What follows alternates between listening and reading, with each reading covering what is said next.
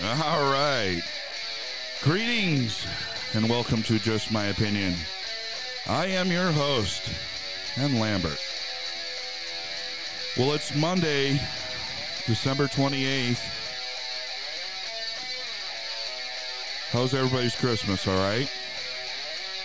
Excellent.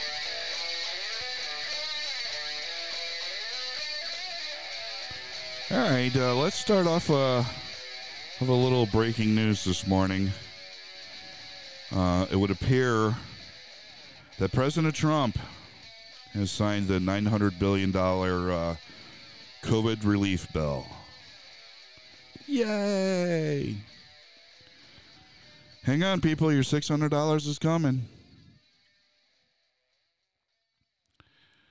All right, let's jump into a couple other issues that I wanted to talk about this morning. It would appear that Carolyn Biden, niece of President-elect Joe Biden, will see no jail time after her arrest in Pennsylvania in August 2019 for DUI. Biden was arrested after she was in a car accident and she hit a tree. The arresting officer said Biden was unable to focus on the conversation when being questioned at the scene. After a search of the vehicle, the officer found 2 pill bottles, both containing controlled substance. And a blood test later showed that both drugs were in her system along with other drugs. Miss Biden, who is the daughter of James Biden, the president-elect's brother, was arraigned on November 4th and not sentenced until December 3rd. After the election, of course, which the spokesperson for the Lower Marion Township District Attorney said that the delay in the arraignment and the sentences was just a coincidence. This was Ms. Biden's first offense in Pennsylvania. However, she does have a record in New York. Ms. Biden will pay under $2,000 in court fines, do 20 days of rehab, and will serve a little probation time. Carolyn Biden is not the first Biden to be known publicly to have an issue with drugs or the law. Joe Biden's son, Hunter, has a well-known history of drug abuse and at this time is under investigation in Delaware for tax evasion and money laundering. It would seem that the wheels of justice are turning just as slow for Hunter. I would think that pill-popping Carolyn and crackhead Hunter may have been mentioned at the Biden family Christmas dinner. All right, let's move on to something else.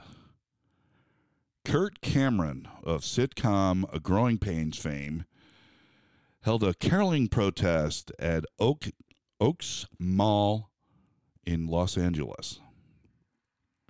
Cameron gathered with about 100 other people and sang carols, maskless, in protest of the shutdown mandates. This was the second such protest that Cameron has taken part in this past month.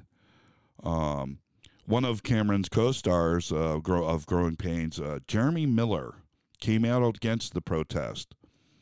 Miller was quoted as saying, "I couldn't be more disappointed in him," referring to Cameron.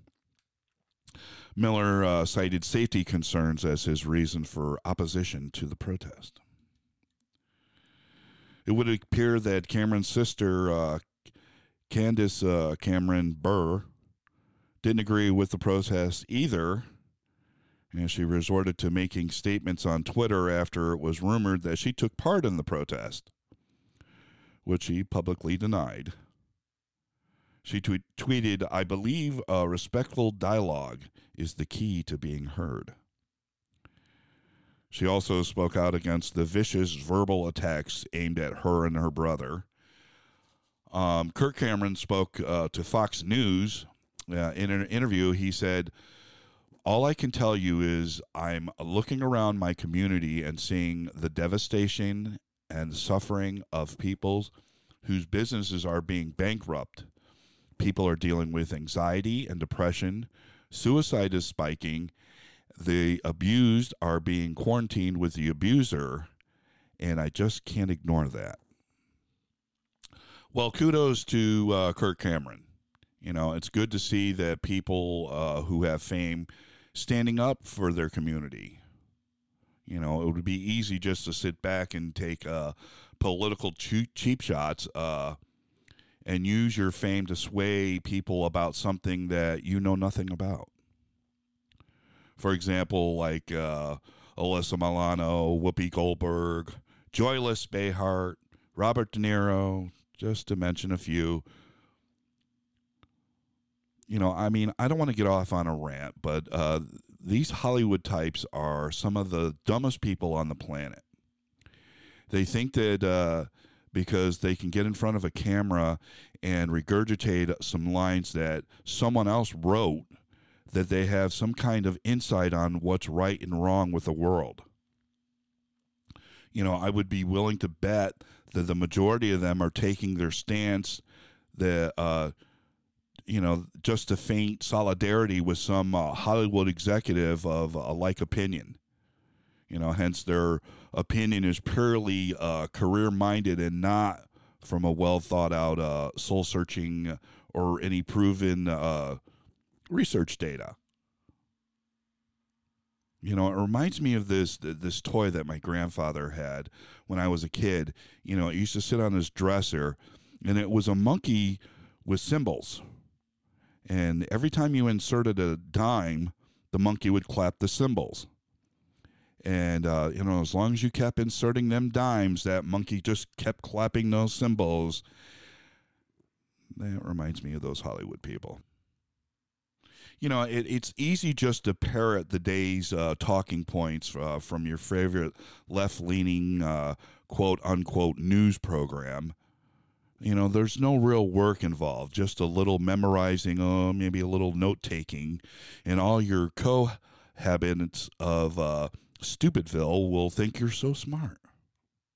You know, and then there's the real geniuses like, say, Johnny Depp, who uttered something about the last time an actor assassinated a president. You know, like he'd ever have the balls. Or you have Madonna, who thinks an awful lot about blowing up the White House. You know, well, if brains were dynamite, honey, you couldn't even blow your nose.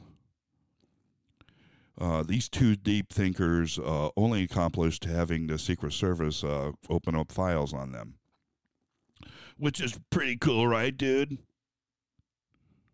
You know, and then you have Bob De Niro, who lives in this fantasy that he's the tough guys that he plays in the movies.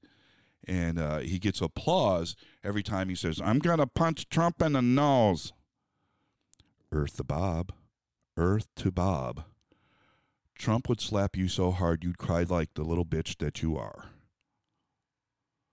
You know, and let's not forget Mr. It's a Green New World, Leonardo DiCaprio, who never misses an opportunity to cry about the hazard of fossil fuels. But it never slows him down from hopping on his private jet and flying off to the next party. You know, all I can say to you Hollywood people is your hollow indignation is only matched by your hollow heads. But that's just my opinion. What do I know?